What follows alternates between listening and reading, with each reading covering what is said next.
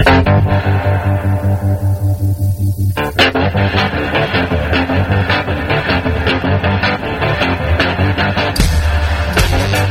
listening to Cannabis Health Radio. Here are your hosts, Ian Jessup and Corey Yelland.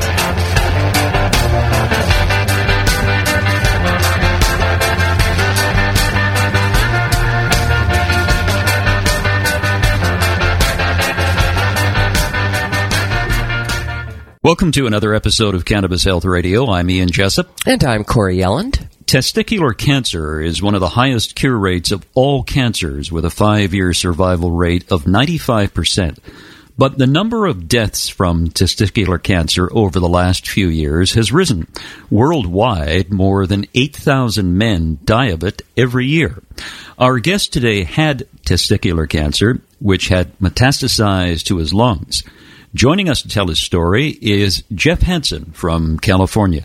Jeff, good of you to do this. Thanks very much. Oh, thank you very much for having me. When did you first notice that something just wasn't right for you? It was early 2009. I had a fall one night where like a lawn chair collapsed, and I fell down. Kind of embarrassing.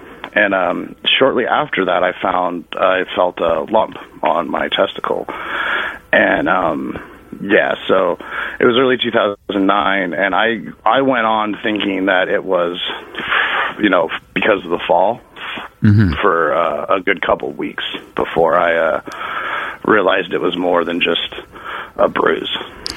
Yeah, it's not something that you really, I don't want to say pay much attention to, but it's having it in that area is just uncomfortable, isn't it? To go to the doctor and say, listen, I've got something on my testicle. Can you take a look at it? Yeah. And a big part for me back then, I was working, but as a cab driver, so I was an independent contractor. I didn't have any kind of health insurance, so I knew if I were to go into the hospital, it had to be like an emergency case scenario, or at least that's what I thought. That was a good part of the reason why I was so reluctant. But then just the natural just not wanting to go into the doctor, being scared of what it might be, trying to tell yourself that I can't be this. You know what I mean? It can't be this the horrible thing that you hear about all the time. Yeah, it's probably nothing. Right. Yeah. I went on like that for a good month, really, a month or two. It's hard for me to recall exactly. I was still working. At the time, I had a problem with prescription medications, opiates.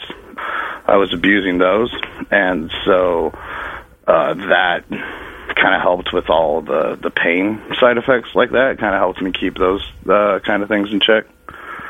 When you say you were abusing opiates, what were you taking those for? I didn't have any kind of prescription. I was basically just doing them recreationally. Okay.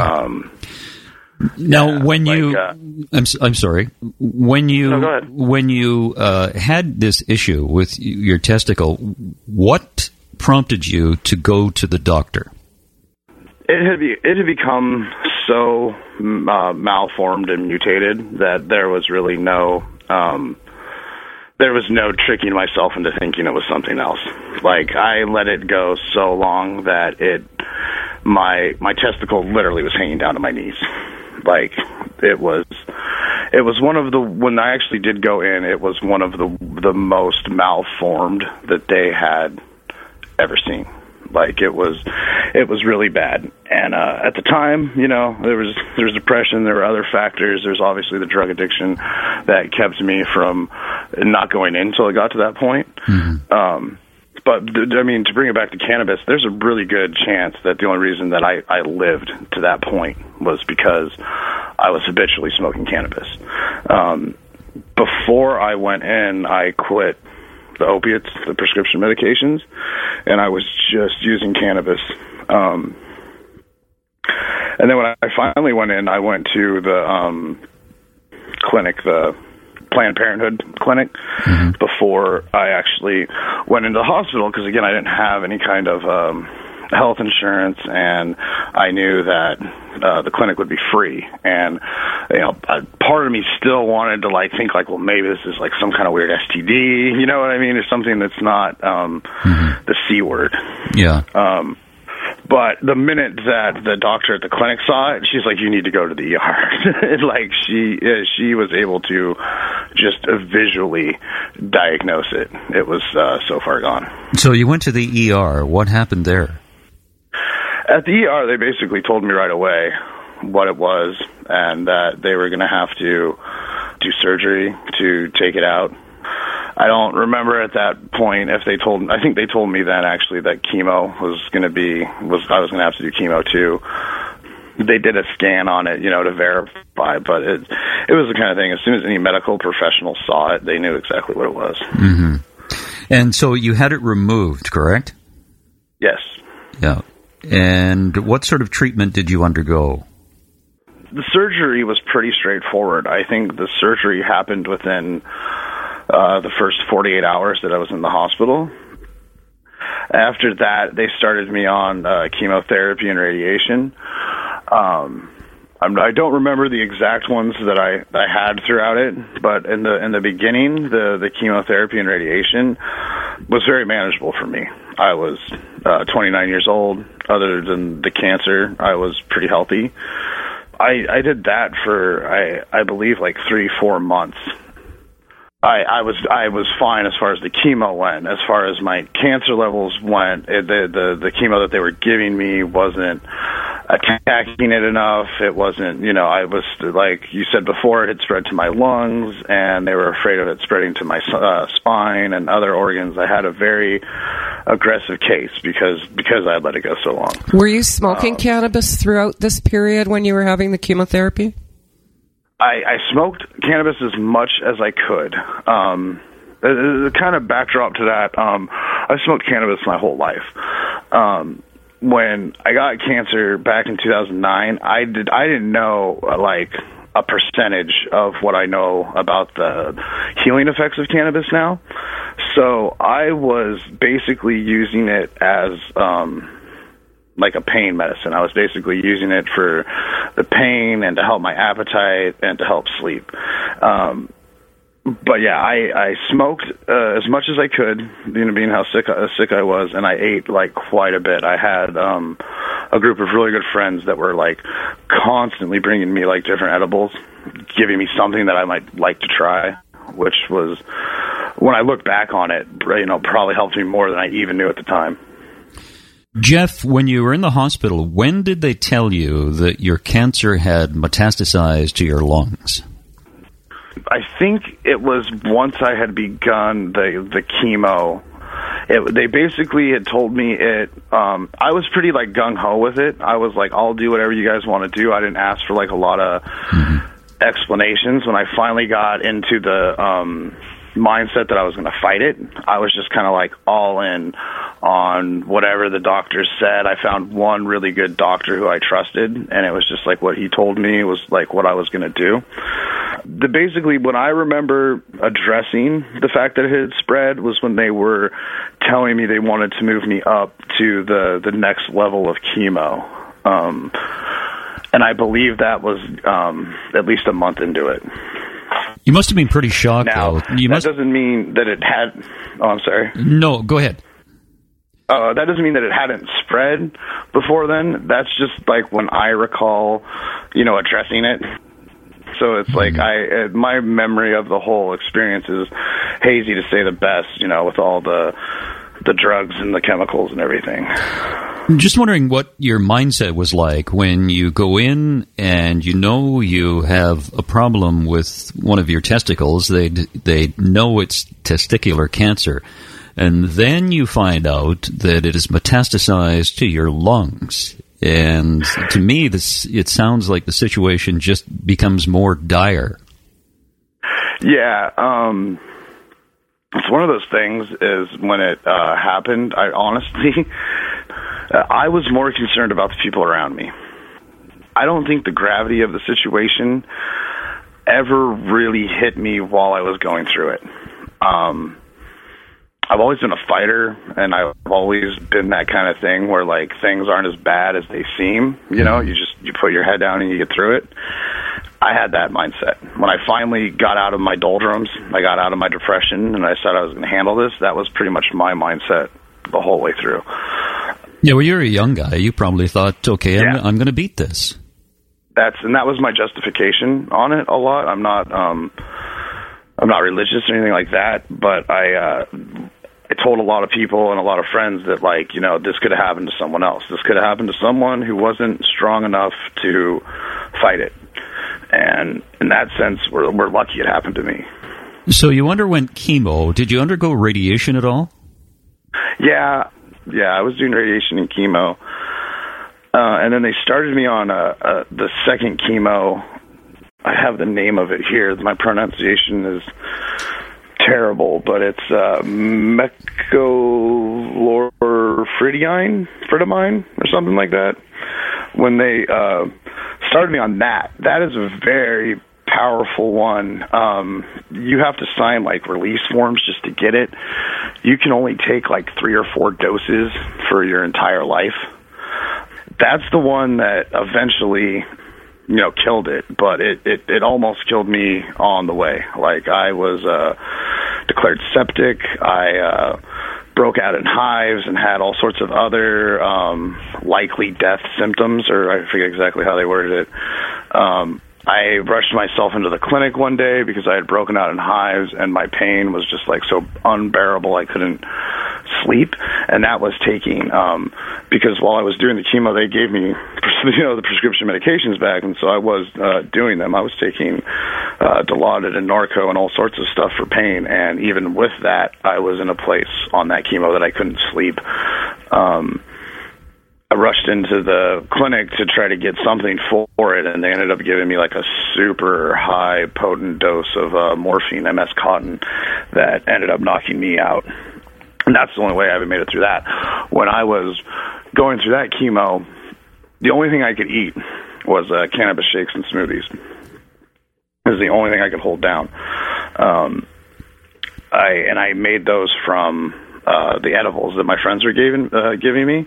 If I had more than I needed, I would freeze them, and then during that period, I would unfreeze the brownies or cookies or whatever, and just put them in the blender and mix them up into a smoothie or shake. And that was honestly the only thing I could hold down. Like, if I made the smoothies without the cannabis, they would come right back up my medication with them.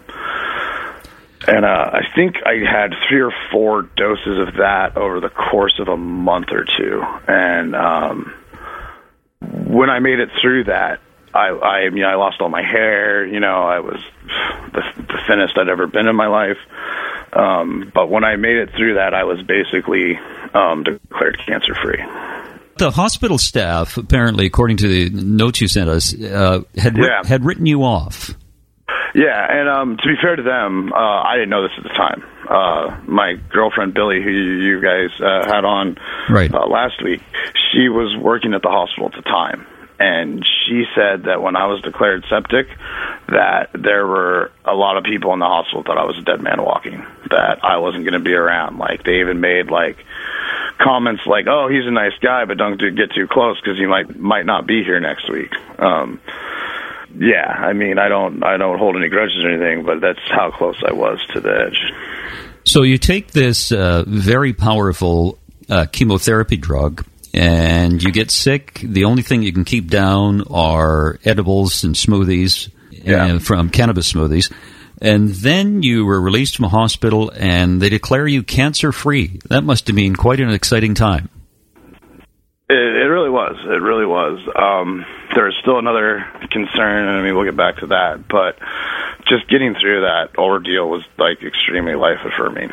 And a big part of the reason I wanted to do this is because I know that there are, I mean, the health insurance situation in this country, I realize this is a political show, but I realize there are probably still people out there in a similar situation that I was when I had, like, we even had a friend recently who felt something weird on his testicle, and he was coming to me, and my advice is always just, go get it checked out. And then there's a lot of guys out there that, it doesn't have to be as stressful, as horrible of an experience as it was for me if you get it checked out early. And I know your listeners know the health benefits of cannabis. If I had known them when I first felt something, I would definitely gone that route before I went to the chemo. But it's just to get it diagnosed and to know what you're dealing with, like, you have to do that. It's a very treatable, curable thing if you can get ahead of it.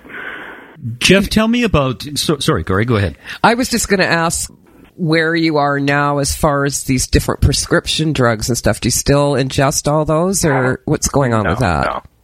No. When I had a second surgery, but after that, I basically quit doing all the prescription drugs. I don't get anything from the doctors now. I have an oil treatment with cannabis that I use. I just had a checkup not too long ago. I'm cancer-free still. I had my problem with that stuff, and I don't use it at all anymore unless it's absolutely necessary, like antibiotics or something like that. So, Jeff, you are cancer-free today. Yes. That's fantastic. And yeah. You take do you take oil every day, cannabis oil? Yeah, I make the oil for Billy every day. I smoke a lot. Like in the process of making the oil, I get a lot of it on my skin, so I don't necessarily like ingest it orally every day. But I take some form of cannabis every day. And like with the research with her, what we've been finding out is that the best thing for people to do, and you guys correct me if I'm wrong, because I'm sure you have insight into it as well, but is to get all the components you can. Try to get some CBDs, try to get some THC, try to get some edibles, the CBNs, the CBCs and CBGs, all that stuff's good. So I try to do as many different ways of consuming as I can, edibles, oils, vapors. Cover all your bases. Yeah. How much oil do you make a day? I would say I make about a cup a week of the olive oil mixture that I make. How do you do that, Jeff, for people who are listening who might be interested in doing this? For people that are listening, as far as the Rick Simpson's oil goes, that was basically my inspiration. I read a lot about the Rick Simpson's oil, and then when Billy came down with it, it's really funny too, because it would have helped me wonderfully when I was going through my ordeal, but it wasn't, like I said, until it was someone else dealing with it that I actually really did the research. But the Rick Simpson's oil, if you're battling cancer, honestly, I would recommend that you go to the actual Rick Simpson's webpage and listen to his instructions, because he's 100% more knowledgeable than I am. And as far as the cancer-fighting elements go, it does seem that there's something there. I use the olive oil because it's organic, it's less, caustic than the ethanol or the naphthalene that they use in the traditional Rick Simpson's oil. But according to their research, I think it's naphthalene. Don't quote me on that, but whatever. Rick Simpson, naphtha. Yeah, he recommends that is the best way to get a high concentrate of THC. And based on the cannabis research that I've read, when you're battling cancer, that's what you want. You want high concentrates of THC, yeah. Although we are finding, there's really been this has really evolved since Rick's video first came out, and the trend is definitely moving away from using naphtha or isopropyl. Certainly, Everclear's used a lot, and in your case, olive oil, because and then there's all the issues that the naphtha and the isopropyl in Canada is not the same as in the States, and of course, Rick is from Canada. Oh, really? Yeah, that makes a lot of sense. But tell us, how do you? So you make yours. Yeah. How do you do yours? I do it with olive oil, and I actually found the recipe online. I saw a case study where they had compared all the different solvents: the naphtha, the ethanol, the olive oil, and then a few others. And Skunk Farms research? Did you maybe get it off of Skunk Farms? It may have been. Yeah. I'm not 100% sure. But they had lab results, and they had charts, and they had all sorts of stuff, so it looked legit. And they didn't have a step-by-step on how to make it out of the olive oil, but they listed enough of their process that me and my 3 friends figured that we could duplicate it.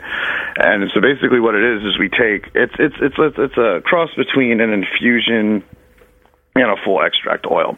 You ground up the cannabis, you mix it with 100 milliliters of olive oil. I always use 100% organic, extra virgin. If I can get locally grown, I always do.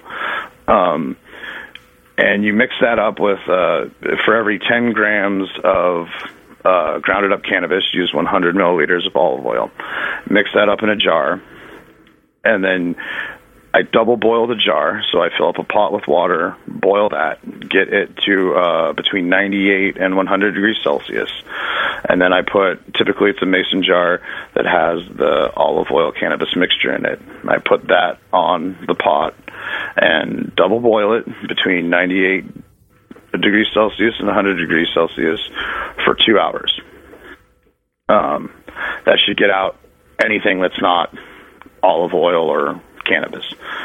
And then you take it, and I just use a coffee press that you could buy at anywhere, Target, Walmart, Winco, whatever. You need to have one that goes all the way down, so it might need a detachable top. And I just put, after the mixture that I boiled for 2 hours, after that's cooled, I dump it in the coffee press, and then I press out that oil and collect. And that's as simple as it is. We've had the oil tested by Sequoia Labs, and per 30 milliliter dose, there's between 60 and 120 milligrams of THC, and then I think it was like 548 THCA. So that's like a very potent edible, basically, is what you're getting in one dose of that. Do you take that as an oil, or do you add it to an edible? We both. I've had the most success with it. Billy's had a lot of success with it as far as her epilepsy and seizures go. She just shoots it straight a lot of the time. You can most definitely put it in with food. A lot of times we'll cook up like a top ramen or a cup of soup and just throw a dose in there. So now you're getting maybe something good from those empty calories. But I like it as opposed to the ethanol oils because it's very palatable. It's not as concentrated, so it's also more accessible to people who might not have a history with cannabis. You can take a small dose and it doesn't taste bad. It's very approachable, or you can even put it in the food like you were saying. Do you have other friends who do this with you, or just do it on your own? I have 2 friends. They helped me with the whole making the oil for the first time. Mm-hmm. It was just kind of because like I said, the information we had, it wasn't like step by step. We had to kind of all put our heads together and use our layman knowledge of science. So overall, as a result of taking this mixture that you make and smoking cannabis, your health today is what? Pretty good? Yeah. I have some other issues that are unrelated to the cancer. Like I'm quitting soda, which is terrible. You're quitting what? I'm what quitting was that? Smoking. Quitting smoking. Oh, drinking soda and smoking. Yeah, like I have those factors that are probably like when I got cancer, I was driving cab, I was smoking too much, I was using prescription medication, I was eating fast food 2-3 days a week or 2-3 meals a day. I had like 2-3 cell phones in my car every night because I was driving cab, and there's theories on radiation there. So yeah, I've cut out a lot of the unhealthy stuff. I'm definitely, 100% more healthy than I was 6-7 years ago. I still have some things I need to work on, but yeah. Oh, good for you. You're headed in the right direction. Right. Were you drinking a lot of sodas? Yes, I've always drank a lot of sodas. That's the gateway drug, you know? Like, when I was a kid, my mom would buy us 12 packs of Mountain Dew and let us stay up all night and play video games. And, like, I've just drank soda my whole life. Yeah, Jeff, you got to get rid of that stuff. You've got to get rid of that stuff. Yeah, no, I know. I've been pretty good. It's the Coca-Cola, man. They buried that fucking deep, man. I know it's evil. I know it's evil for so many reasons, and I see one in the store, and I'm like, oh. You know, I've kicked, like, opiates and stuff, and, like, Coke still, like, makes me go crazy. Yeah, I mean, Jeff, if you can kick the opiates, you can kick the Coca-Cola. Yeah, good for you. Yeah. I mean, I found that for me, the toughest thing that I've ever done was to quit smoking. And I started smoking when I was 11 and quit when I was 21, and I was smoking 2 packs a day. I liked to smoke at that time, and... The funny thing was, I had the desire for about 5 years after that. When people lit up, I just loved the smell of smoke. And now it doesn't bother me at all. So you can do the same thing with Coke. Just have a glass of water and just tell yourself that your lungs and your testicles are fine. Right, yeah. Or you're right. I need to quit. Yeah, I don't want to say testicles because you've only got one, but your testicles. I've only got the one left. Yeah, that's right. He's doing the work for 2. That's right. No, tell me about. Go ahead. Oh, I was just going to say that I found the same thing to be true with smoking. That's one thing I'm trying to quit too. And like in my youth, I experimented with a lot of drugs. Experimented like I'm in a lab or something. I did a lot of drugs, and I was able to give them all up when it was time to. And smoking's another one that I still, I'm down to a couple a day, but I need to be less than that, you know. Yeah. Well, you can do it. I mean, you're in your 30s now, and you're in your 30s, right? Yeah, I'm 37. Yeah, and you realize that as you get older, the system slows down, and you can't function like you did when you were 19 and 20 years old. Yep. Tell me about the seed bank and nursery that you're going to set up. Yeah, it's we actually have a Facebook page. It's called Just Seeds and Stems. Me and the 3 friends I was telling you about, the 2 other friends that helped develop the oil, we have a seed bank with hundreds of thousands of strains that we've just been making kind of on our own here in Northern California. The main breeder is a friend of mine who's just kind of been up in the mountains, the foothills by himself, kind of hermit status, no internet. And we've been talking to him, and he's got this huge seed bank, and we're looking into kind of emulating. Are you guys familiar with Dark Heart here in Northern California? I'm not. No. They are a clone bank that is just all the rage. They have been selling out clones. Like, I go down to the clubs in Sacramento, and there are lines at like 3 a.m. for 9 a.m. drops for these Dark Heart clones. And we're trying to, hopefully by next year, by the time the recreational comes through here in California, we'll be able to help fill that niche. Like I said, we have the huge seed bank, and we're setting up the nursery right now to hopefully start doing the clones. And then we were even actually talking about packaging the oil.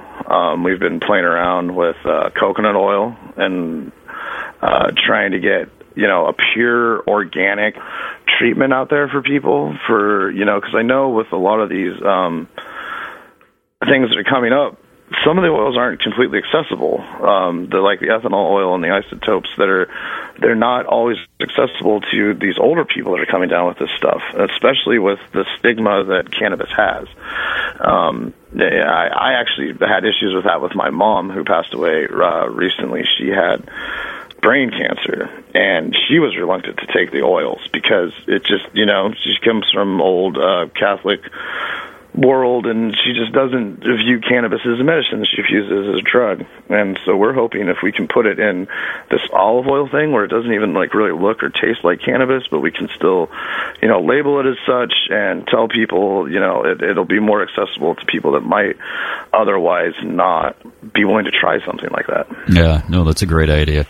Jeff, it was good to talk to you. It's great that you're on the road to recovery in terms of, you've recovered from your testicular cancer and you're metastasized to your lungs. That's good news. You just have to quit your sodas, quit smoking, and then it's all good. And it's all good. Yeah, and I'm there. You'll be running a marathon soon.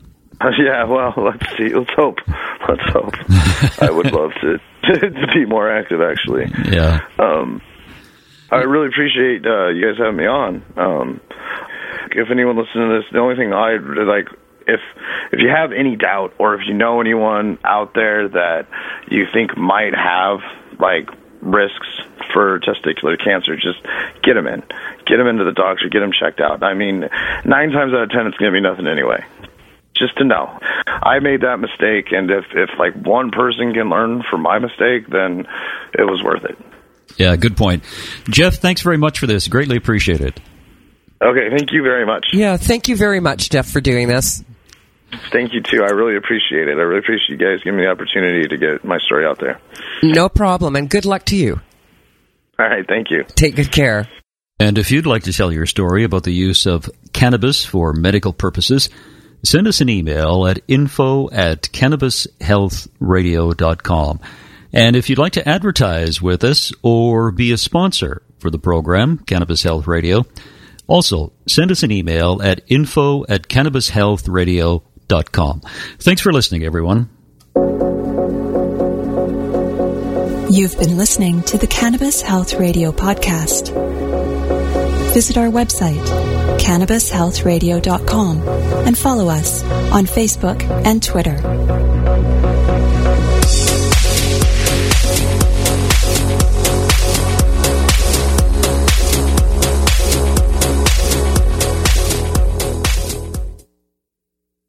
Thanks for listening to today's show. To check out more great cannabis podcasts, go to podconnects.com. Here's a preview of one of our other shows. Tune into A Major Journey podcast today, where guests take listeners on journeys and immerse themselves in the roller coaster ride both in and out of the cannabis space that brought them to where they are today. Throughout our conversations, guests share valuable lessons that they've learned along the way that listeners can use to empower growth both in their personal and professional lives. Check out A Major Journey today on all major podcast platforms.